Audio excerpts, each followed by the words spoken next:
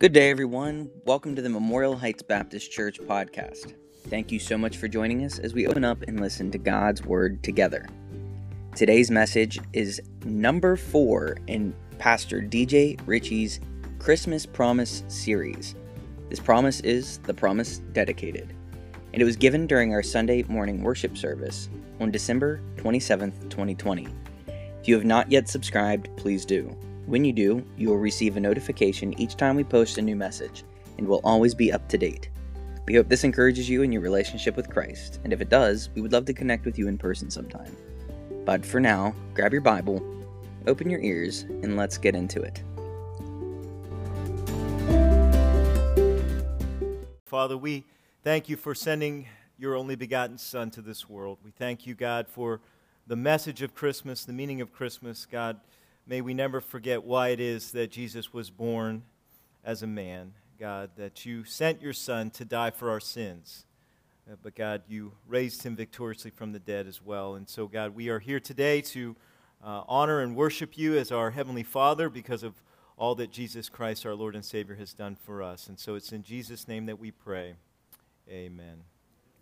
Turn with me to Luke chapter 2. One of the scariest days of my life was when we took our son Elijah home from the hospital.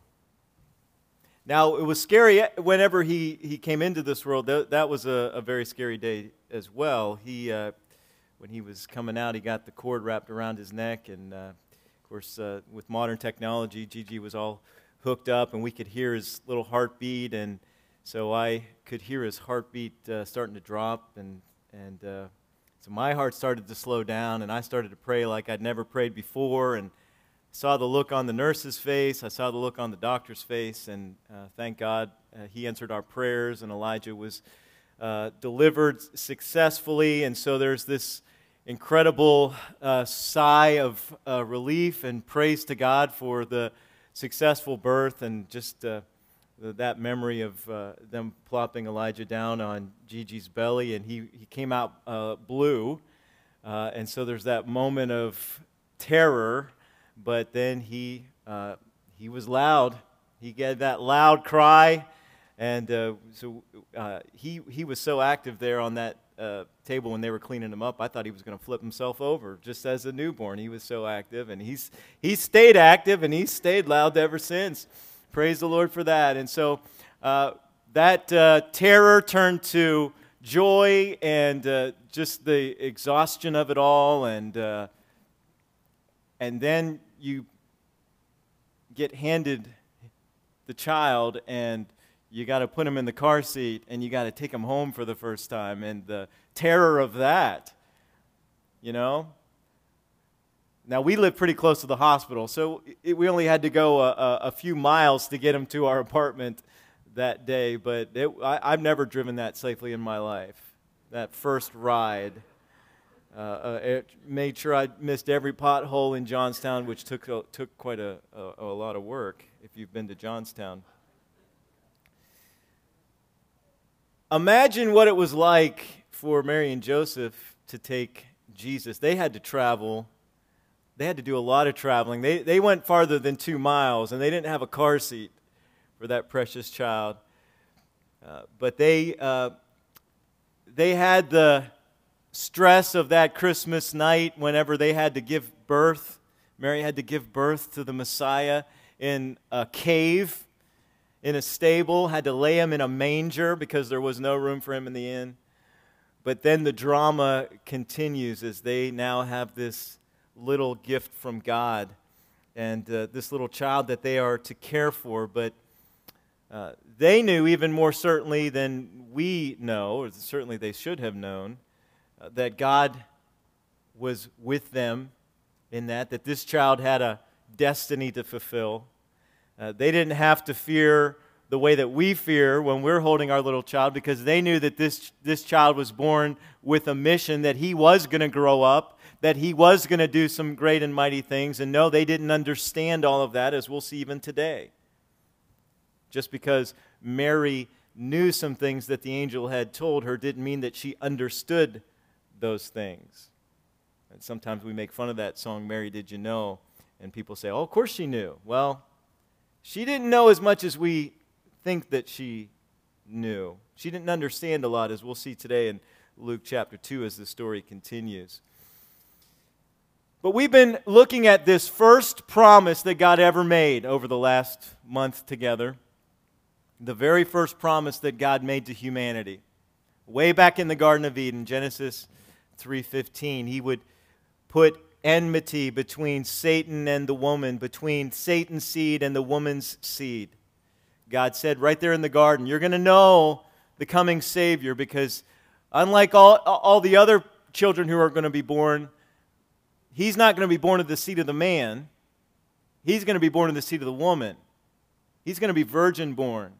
And He's going to come as a great warrior. He's going to actually crush the head of the serpent. And God said to Satan that day, Satan, you're going to get a bite on his heel. You're going to bruise his heel.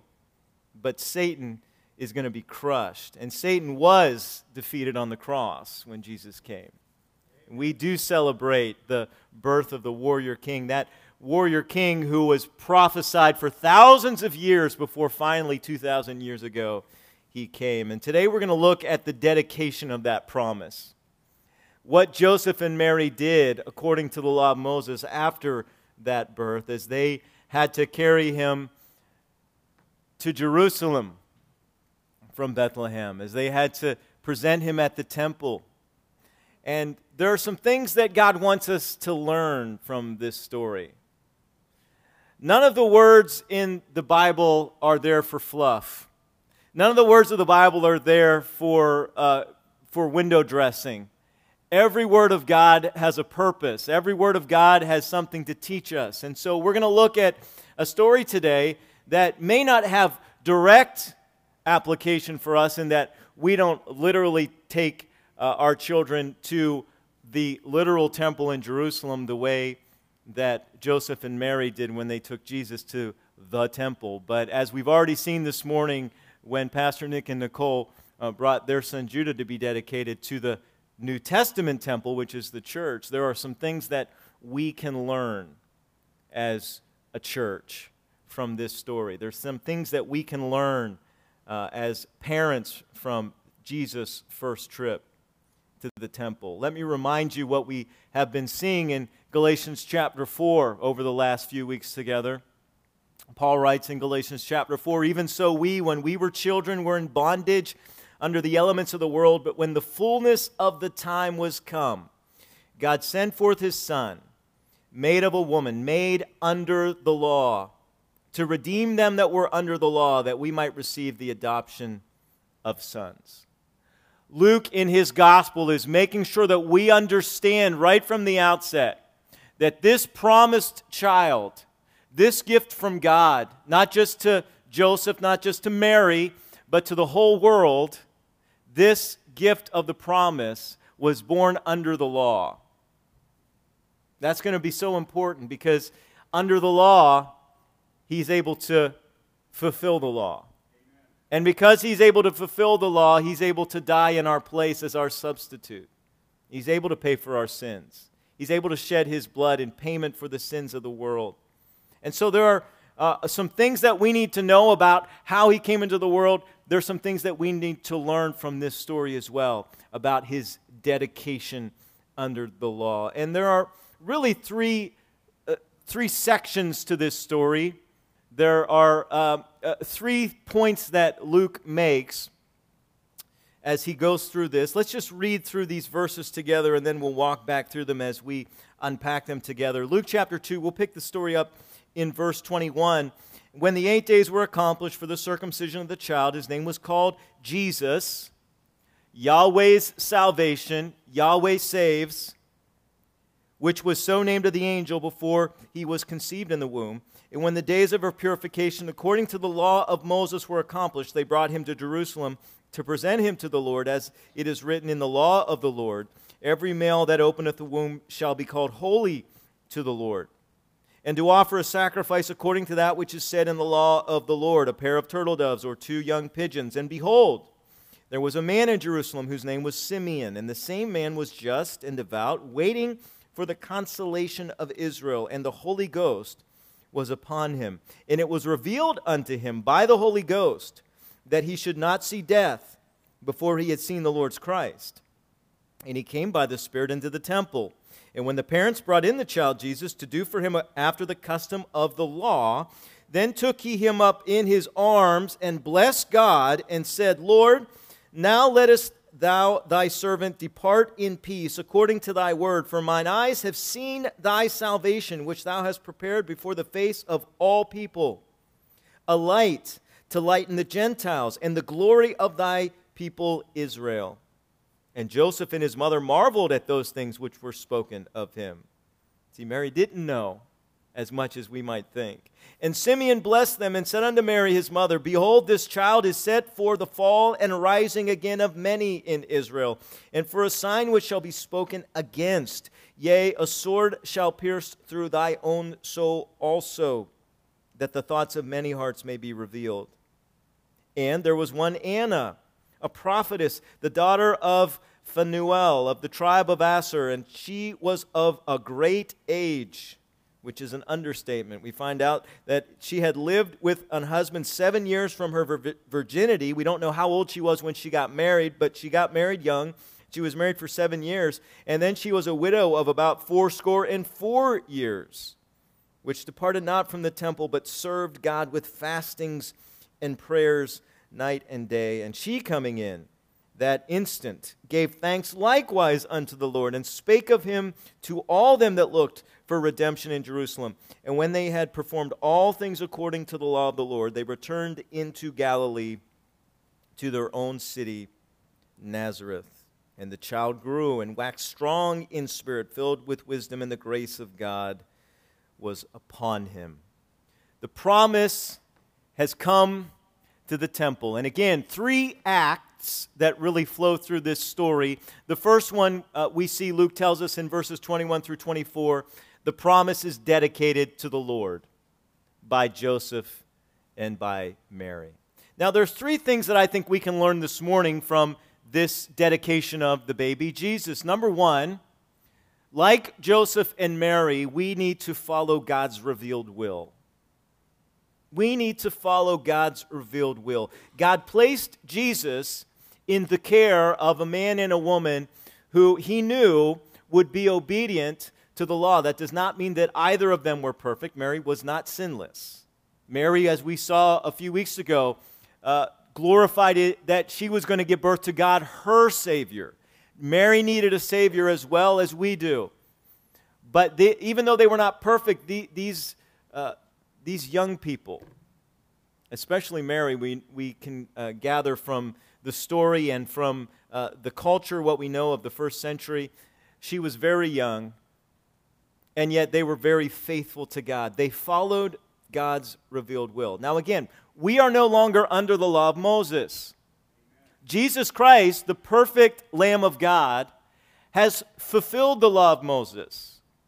We're studying the book of Galatians on Sunday nights. The book of Hebrews is all about this. The book of Romans goes into this in great detail. We are not under the law. Jesus Christ has fulfilled the law of Moses. He said, don't think I've come to destroy the law and the prophets. I've not come to destroy them, but to fulfill them. Nevertheless, please remember, as sons and daughters of the Heavenly Father, we still are under the law of Christ. We still have commandments that we're to follow. We're not under the law like Mary and Joseph. We're not under the law like Jesus was under the law. Nevertheless, we are under the law of Christ. Paul talks about this in the book of Corinthians, 1 Corinthians chapter 9. He says, when he's preaching unto the Jews, he says, I became as a Jew that I might gain the Jews. To them that are under the law, as under the law, that I might gain them that are under the law. To them that are without law, as without law. And then he says, being not without law to God, but under the law of Christ, that I might gain them that are without law. To the weak became I as weak, that I might gain the weak.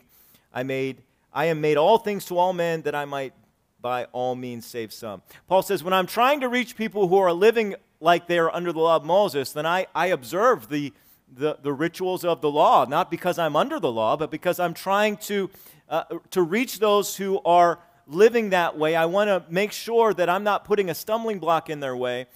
But when I'm trying to reach the Gentiles, Paul says, I don't follow the law of Moses, but that doesn't mean that I'm lawless. That doesn't mean that I don't have responsibilities, that there aren't commands in Scripture to follow. Certainly, Jesus simplified the law and the prophets with 2 commandments. Love the Lord your God with all your heart, soul, mind, and strength, and love your neighbor as yourself. And certainly we can summarize, as Jesus said, we can summarize all the law and prophets by those 2 commandments. But that does not mean that we don't need the rest of Scripture. The reason that we have so much Scripture, the reason that we have so much New Testament is so that we can know how to love God, to know what that looks like, to know how to love our neighbor, to know what that looks like. Because my heart is still, even as a Christian, is still deceitful, desperately wicked, and I can deceive myself into thinking I'm being loving when I'm actually enabling. I can think I'm being loving when I'm actually just trying to avoid conflict, avoid confrontation. So I need to make sure I'm following God's revealed will. This is why Paul praised the church at Rome in Romans 16. He says, your obedience is come abroad unto all men. I am glad, therefore, on your behalf, but yet I would have you wise unto that which is good, and simple concerning evil. And the God of peace shall bruise Satan under your feet shortly. The grace of our Lord Jesus Christ be with you. Amen.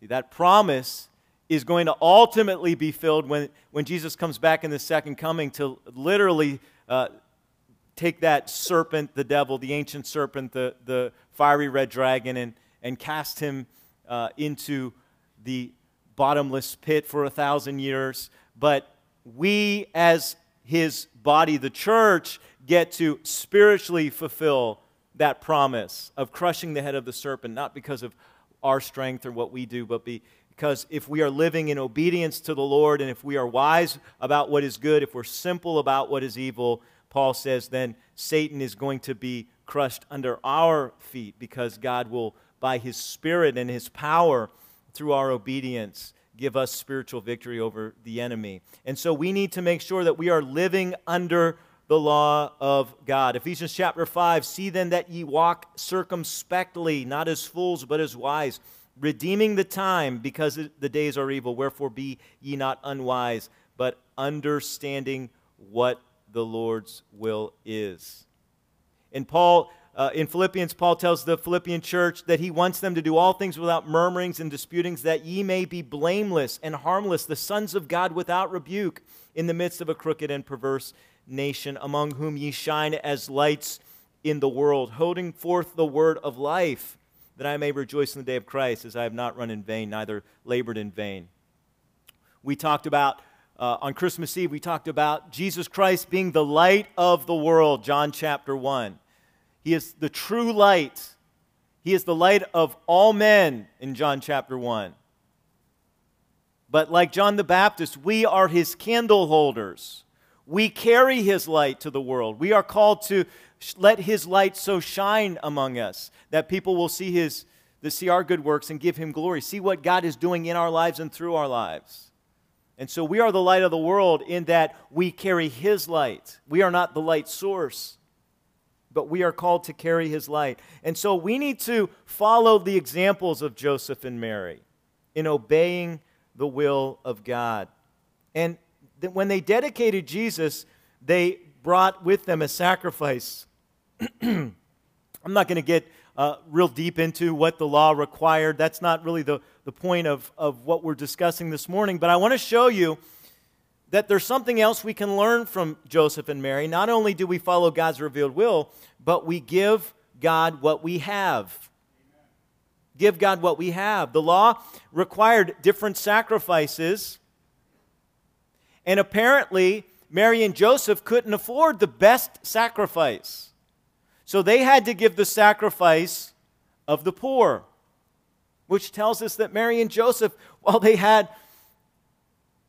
the infinite God in their care, God did not see fit to pour out financial blessing on them.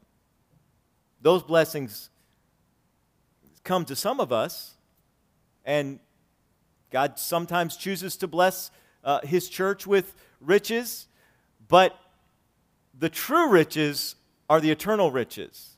The true riches are what we get to experience in heaven. Jesus said, send your treasure ahead whenever you can, where moth doesn't destroy it and thieves don't break in and steal it. And so we see them giving a simple sacrifice, the requirement of the law, 2 turtle doves, 2 young pigeons, all that they apparently could afford, and yet they gave God what they had. And what that shows us is that God is looking not for quantity, but quality when it comes to our sacrifices. God's not impressed with the amount of your gift. He's impressed with the percentage of your gift. And more than that, He's impressed with the motive of your gift, the heart of your gift, the heart behind what is given. 2 Corinthians chapter 9, Paul says, this I say, he which soweth sparingly shall reap also sparingly, and he which soweth bountifully shall reap also bountifully. Every man according as he hath purposed in his heart, so let him give, not grudgingly or of necessity. For God loveth a cheerful giver, and God is able to make all grace abound toward you, that ye always, having all sufficiency in all things, may abound to every good work. Now, sometimes we'll talk about tithing, and let me just say that our church has been very faithful in giving, even during the lockdowns, even during now where we have many of our church family who aren't able to gather because of health concerns and legitimate concerns that they have. Yet our church continues to give, and we're so thankful for your giving heart. And so this is really a word of encouragement to you to continue to do what you are doing, to give God from your heart according to how He has blessed you. God is looking for cheerful givers, and He's looking for the amount that you have purposed in your heart to give. We talk about tithing sometimes. The word tithe means 10%. I think tithing is a good standard to use. We see Abraham gave a tithe even before the law of Moses when he encountered the priest Melchizedek. But nowhere in the New Testament is there an amount that is set. So we don't say this by law. We say this by principle, that 10% is a good starting point. But you may be in a season of your life where 10% may be a real challenge, not because of recklessness of finances, not because of irresponsibility of your finances. That's a different issue. But you just may be in a time of financial turmoil. You may be in a season of difficulty, and 10% may be a challenge. What have you purposed in your heart to give? What are you able to give to the Lord cheerfully? Amen. That's what you need to seek. Some of us may be in a season of life where 10% we don't even notice. And if we just lock in on that amount and just give, we could be giving so much more at a particular season in our life. And so you need to give according, as Paul says, according to as you purpose in your heart, as you prayerfully consider with your spouse if you're married, what you are able to give to the Lord. And so that's an example that is set for us here by Joseph and Mary, giving the Lord what they were able to give. They gave what they had. Number 3, don't act entitled when it comes to obedience. If there was anybody who had a right to think that they could be entitled, it was Mary and to a lesser extent, Joseph. God has given us the Savior. We're taking care of the Son of God. Why should we have to give? Why should we have to travel to the temple? We're with God, right? Emmanuel, God with us. They weren't entitled. They weren't looking for excuses not to obey God. How many of us get in trouble because we think because of our position or what we've given or how long we've been part of the church or how long we've served, we start to get entitled. And we think, well, I can let this slide. I can let my prayer life slide. I can let my giving slide. I can let my service to the Lord slide. Now, sometimes God will transition us to different ministries. Doesn't mean if you get locked into a ministry, doesn't mean that you have to do that for the rest of your life. Please understand that as your pastor, if you're involved in a ministry, I don't expect you to have to do that for the rest of your life. The Lord will sometimes lead us into different areas of service, but we need to be in service. In service somewhere to someone for the glory of the Lord. Don't act entitled. Luke chapter 17, verse 10, so likewise ye, when ye shall have done all those things which are commanded of you, say, here's what Jesus says we should say, we are unprofitable servants, we have done that which was our duty to do. I, as a pastor, need to remind myself of this all the time. I am just a servant, and an unprofitable one at that. Anything good that comes through me is the work of the Holy Spirit. It's the power of God. It's not anything that is of me. It's not anything that's of my intellect. And so I need to make sure that I am trusting in the Lord, that I have the attitude of a servant. That was Paul's attitude. Hey, listen, Paul said, I'm a slave for Christ. That's how I see myself. I'm not walking around expecting everybody to call me the apostle. I'm not some super apostle. Paul said, I want to be very humble in how I serve, and all of us need that reminder. Remember that as we saw a few weeks ago, Mary and Joseph's blessings came after the obedience that they were already demonstrating to the Lord. But their obedience continued after the blessing as well. Their obedience preceded the blessing and continued after the blessing. Paul to Timothy tells Timothy to remember that, listen, you're a soldier. You're a soldier in the army of the Lord. And you need to be a good soldier and seek to please your commanding officer. Don't think just because you're hanging out with the Apostle Paul that you're something special, that the rules don't apply to you. All of us need to make sure that our service is a service to the Lord. We're not entitled. We're not trying to cut corners or skimp. Don't act entitled. The promise is dedicated. We need to learn from the example of Joseph and Mary's obedience in following God's reveal, giving God what they could give, and continuing in their obedience, not being entitled. Now, the scene then shifts.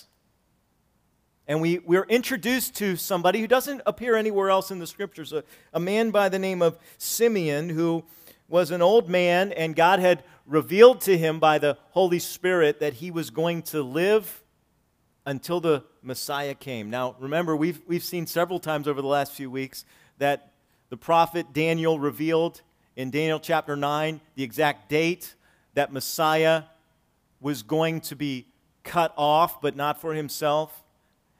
The exact place where he would be born. And so the whole nation should have been looking for the coming of Messiah, the birth of Messiah.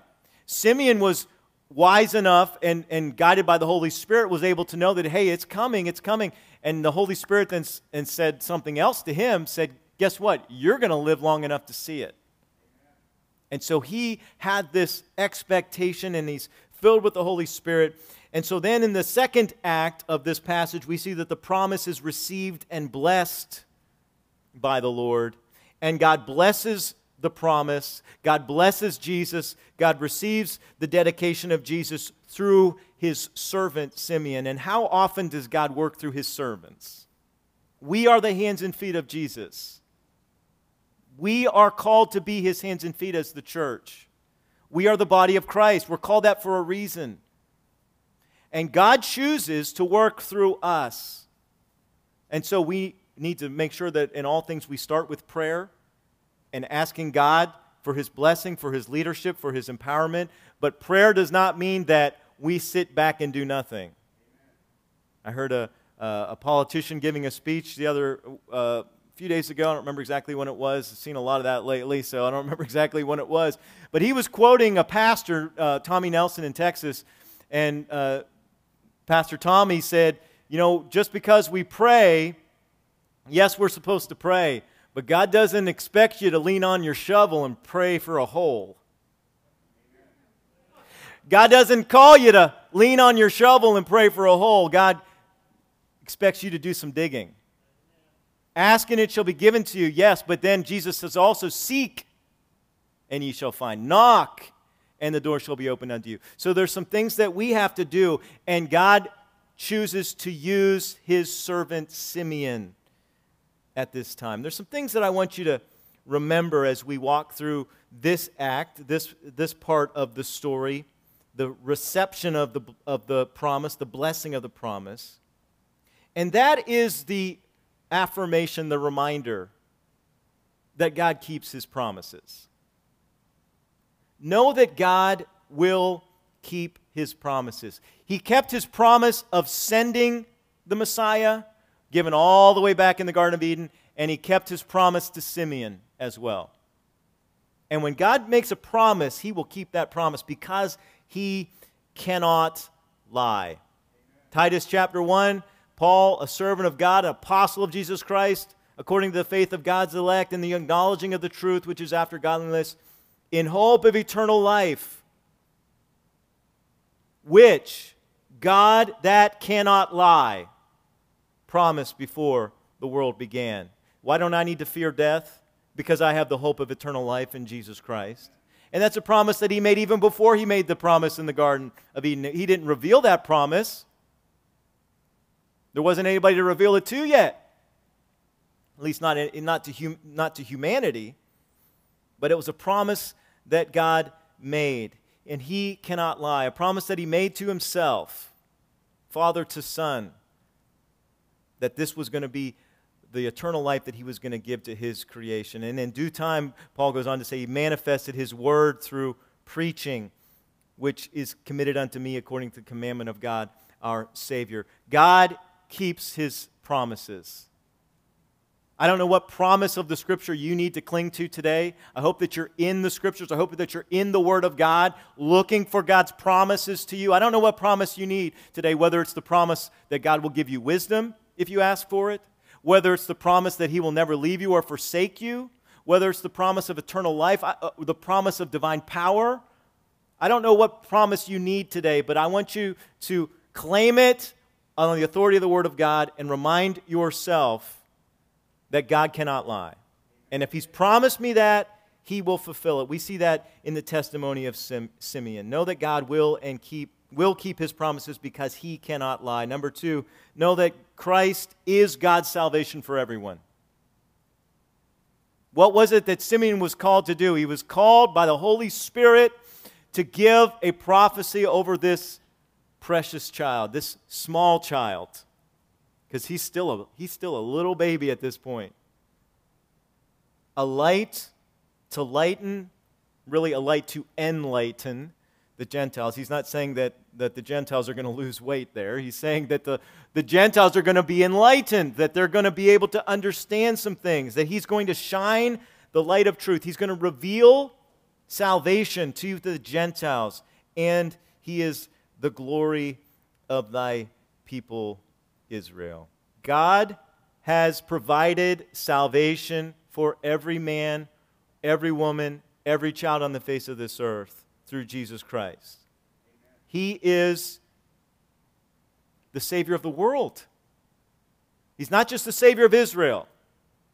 He's not just the Savior of the church. He is the Savior that has extended salvation to every man. John 6:40, this is the will of him that sent me, that everyone which seeth the Son and believeth on him may have everlasting life, and I will raise him up at the last day. 1 Timothy chapter 2, this is good and acceptable in the sight of God our Savior, who will have all men to be saved and to come unto the knowledge of the truth. 1 John chapter 2, my little children, these things write I unto you, that ye sin not. And if any man sin, We have an advocate with the Father, Jesus Christ the righteous, and he is the propitiation for our sins, and not for ours only, but also for the sins of the whole world. Jesus Christ is the Savior of the world.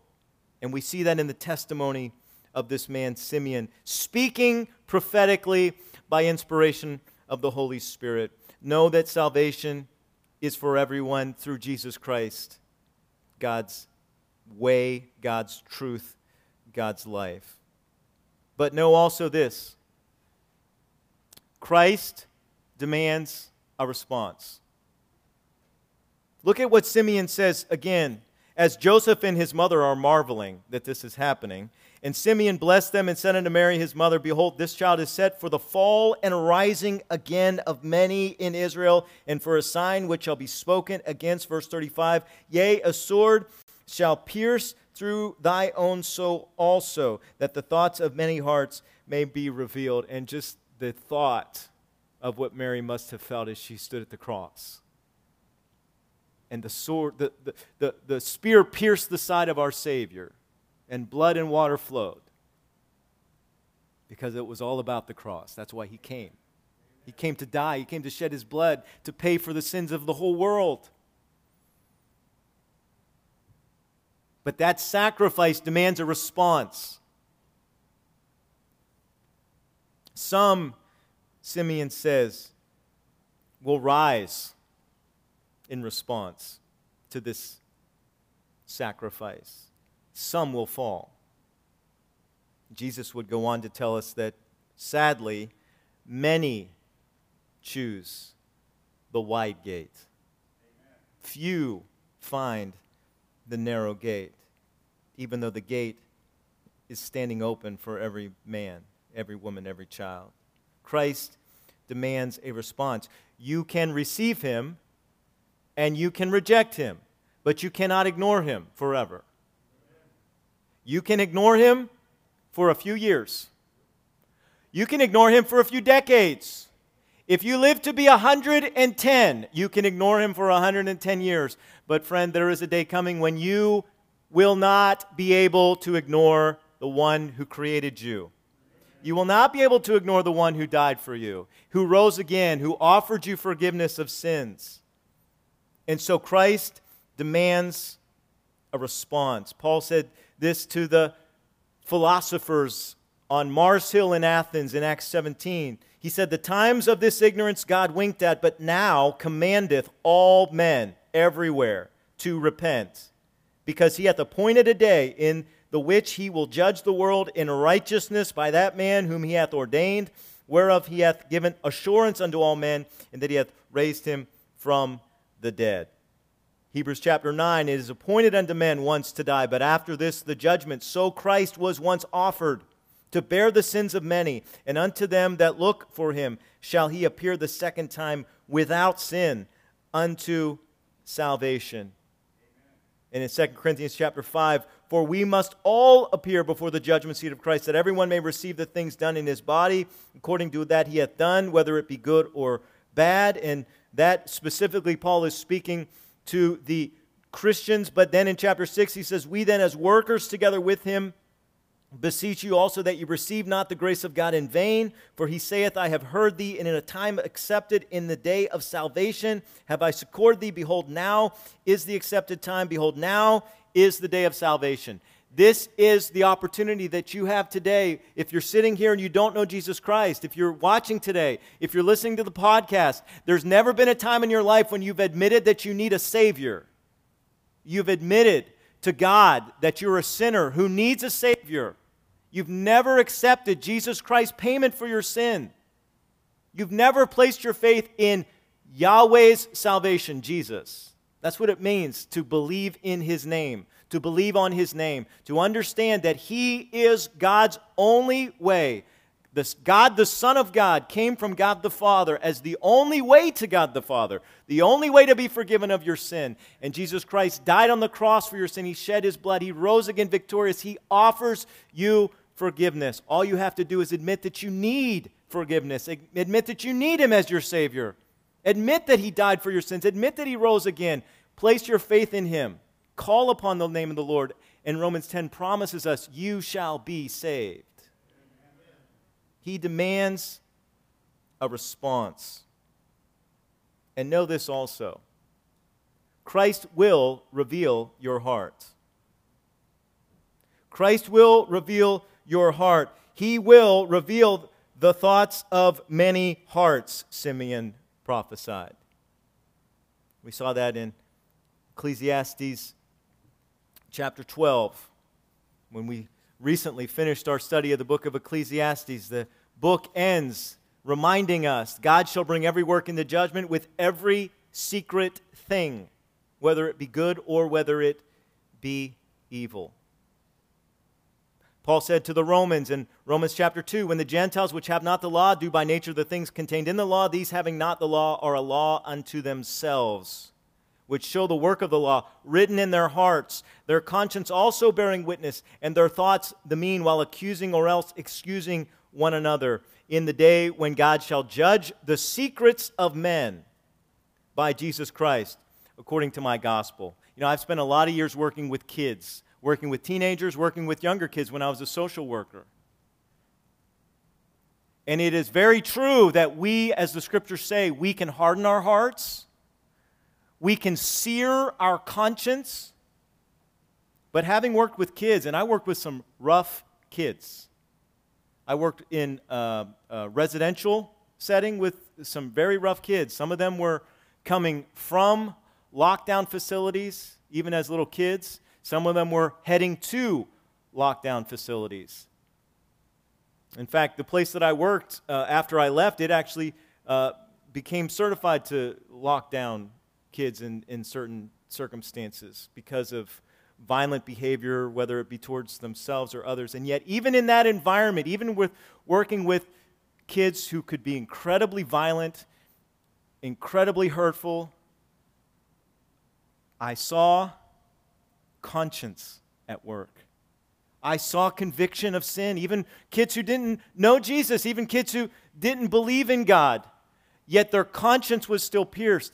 And over time, Scripture warns, we can sear our conscience. We can harden our heart. But we're all born with the ability to feel guilt, to feel shame. I see it in our little child when he feels guilt for something and he gets overwhelmed with it, and he'll say, Elijah's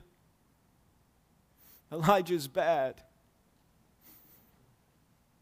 And so it gives me an opportunity to say, yes, you did something bad, and yes, you need to be forgiven. And I get an opportunity to tell him about Jesus, and I know he doesn't understand it yet, but I don't know when he's going to understand it. So I pour it on as often as I get an opportunity. We come into this world, God will reveal your heart. And even if you've hardened your heart, Jeremiah says, God says through the prophet Jeremiah, that is not my word like a hammer. Some of you need a hammer. Some of you need your heart hammered. God's word will break your heart. It'll crack. Sometimes that's what we need. Even as Christians, we can harden our hearts. And sometimes the love of the Father is in bringing God's word down on our heart like a hammer. Sometimes we respond best to a kind word. Sometimes what we need is a sharp word from God. God, Jesus Christ, will reveal your heart through His word. Hebrews chapter 4, the word of God is quick and powerful and sharper than any two-edged sword, piercing even to the dividing asunder of soul and spirit, and of joints and marrow, and is a discerner of the thoughts and intents of the heart. Neither is there any creature that is not manifest in His sight, but all things are naked and opened unto the eyes of Him with whom we have to do. You need to be in God's Word. You need to be reading God's Word on your own, because it's God's Word that God is going to use, the Holy Spirit's going to use to prick your heart, to convict your heart, in some cases to break our hearts. I remember where I was when God broke my heart. I remember where I was when God broke my will. I was living in rebellion, and my heart had grown cold, and God brought some things into my life to get my attention. And I pray that You don't let your heart get cold like I did.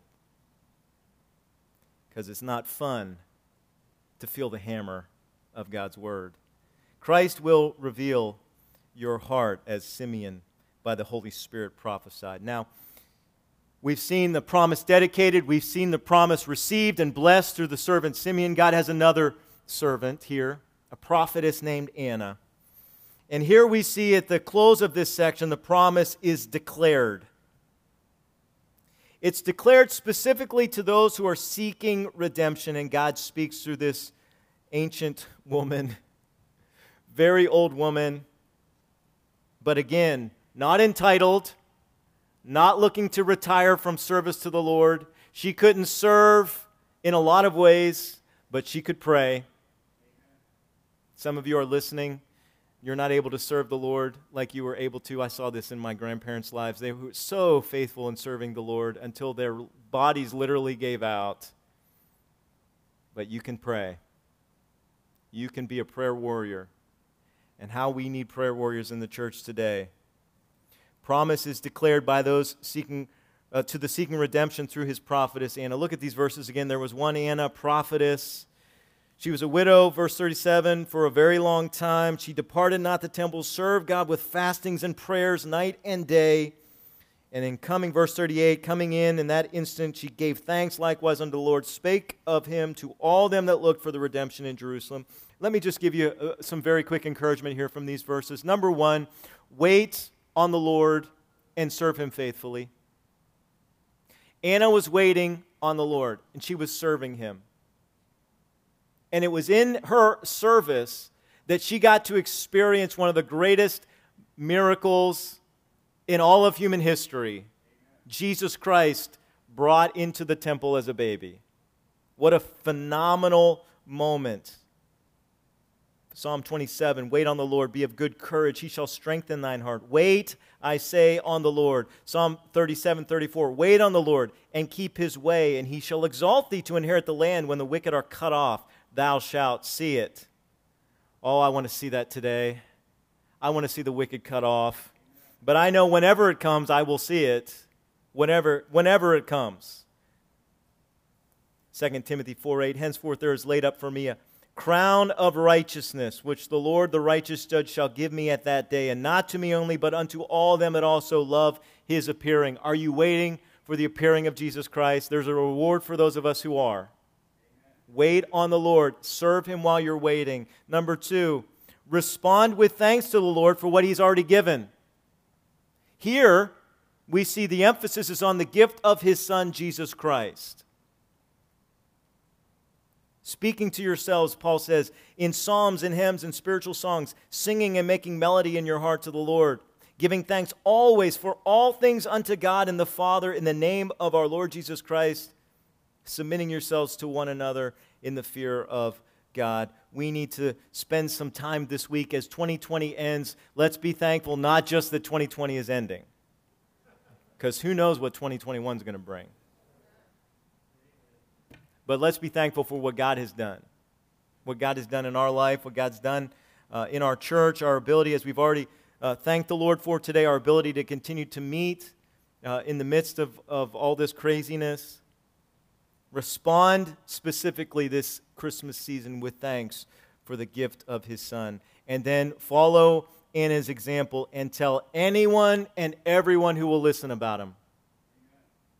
Anyone and everyone who will listen what God has done through Jesus Christ. 2 Corinthians is a passage where Paul says we're ambassadors. We're here as ambassadors. We're making his plea. God is making his plea through us. Be reconciled to God. He who knew no sin became sin for us, that we might become the righteousness of God. Now, as we come to the conclusion here, after baby Jesus is dedicated, we see that the parents continue to train him up in the fear of the Lord. And we see also that God himself is at work. Look again at verse 40. The child grew and waxed strong in spirit and filled with wisdom, and the grace of God was upon him. You know, there's a somewhat obscure prophecy in Isaiah chapter 50, if I can find it. Isaiah chapter 50, verse 4 says this, "The Lord God hath given me the tongue of the learned, that I should know how to speak a word in season to him that is weary. He wakeneth morning by morning, he wakeneth mine ear to hear as the learned." Do you know how Jesus woke up every morning? God the Father woke him up every morning. Isaiah 50, verse 4. You might want to write that down and look at that verse. Every morning, Jesus spent with his Father, and God the Father woke him up every morning. The grace of God was upon him, and he taught him. How was it that Jesus knew the Scriptures so well? He was taught by God the Father himself as a child. God the Father was working, Mary and Joseph were serving, and Jesus was growing. The child grew and waxed strong in spirit, filled with wisdom. The grace of God was upon him. He grew physically. He grew emotionally. He grew mentally. He grew spiritually. And let me just challenge you again, parents. We've had a baby dedication this morning. This is how God wants us to raise our children. This is how God wants us to raise our children. We're to look out not just for the physical needs of our children, but for their emotional needs, their mental needs, their spiritual needs. Proverbs 22, again, train up a child in the way he should go. When he is old, he will not depart from it. Ephesians 6:4, fathers, provoke not your children to wrath. Bring them up in the nurture and admonition of the Lord. We are responsible for the entire person. Not just for their physical needs, not just for their academic needs, not just for their social needs. We have a responsibility to train them up in the nurture and admonition of the Lord. Jesus grew physically, he grew emotionally, he grew mentally, he grew spiritually. And as we close today, friend, this is how God wants us to sanctify ourselves as well. This is how God wants to sanctify us as we submit to his sanctification process. 1 Thessalonians 5, the very God of peace sanctify you wholly. And I pray, God, your whole spirit and soul and body be preserved blameless unto the coming of our Lord Jesus Christ. Faithful is he that calleth you, who also will do it. What do you need this morning? Do you need to, as we head into 2021, do you need to spend a little more time focusing on your physical needs so that you can have more energy to serve the Lord? Do you need to focus a little more time on your emotional needs, your psychological needs? You need to focus more on your spiritual needs. All of us need to focus on all three of those things as we head into this new year. God wants us to be set apart, the whole person. And he illustrates that for us in his own Son. As we end this year, as we end this study on God's first promise, let's give thanks to the Lord for what he's done. Let's continue to serve him. And let's follow the example not only of Joseph and Mary, but of baby Jesus, young boy Jesus, toddler Jesus, middle schooler Jesus, high schooler Jesus, the man Jesus Christ, who gave himself for our sins, rose victorious from the dead. Let's give him praise as we stand together and close in prayer. Father, thank you so much for sending your Son, Jesus Christ, God, to die on a cross, to rise victorious from the dead, but God, to live a life before that, a life of obedience to you, a life of example to us, a sinless life, God, so that you could offer your Son as the sinless sacrifice. Father, we pray that we would be so inspired, God, by the gift that you have given to us, God, that we would continue throughout the year to come into your presence, adoring your Son, Jesus Christ. And it's in his name we pray. Amen.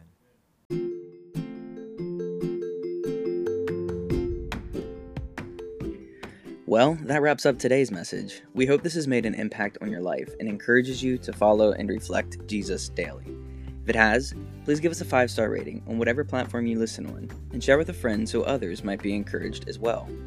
If you have never accepted Christ as your Savior and would like to know how, join us on Sunday mornings at 10:30, Sunday nights at 7 o'clock, Wednesday nights at 6:45, or even give one of our pastors a call at 301-724-4700.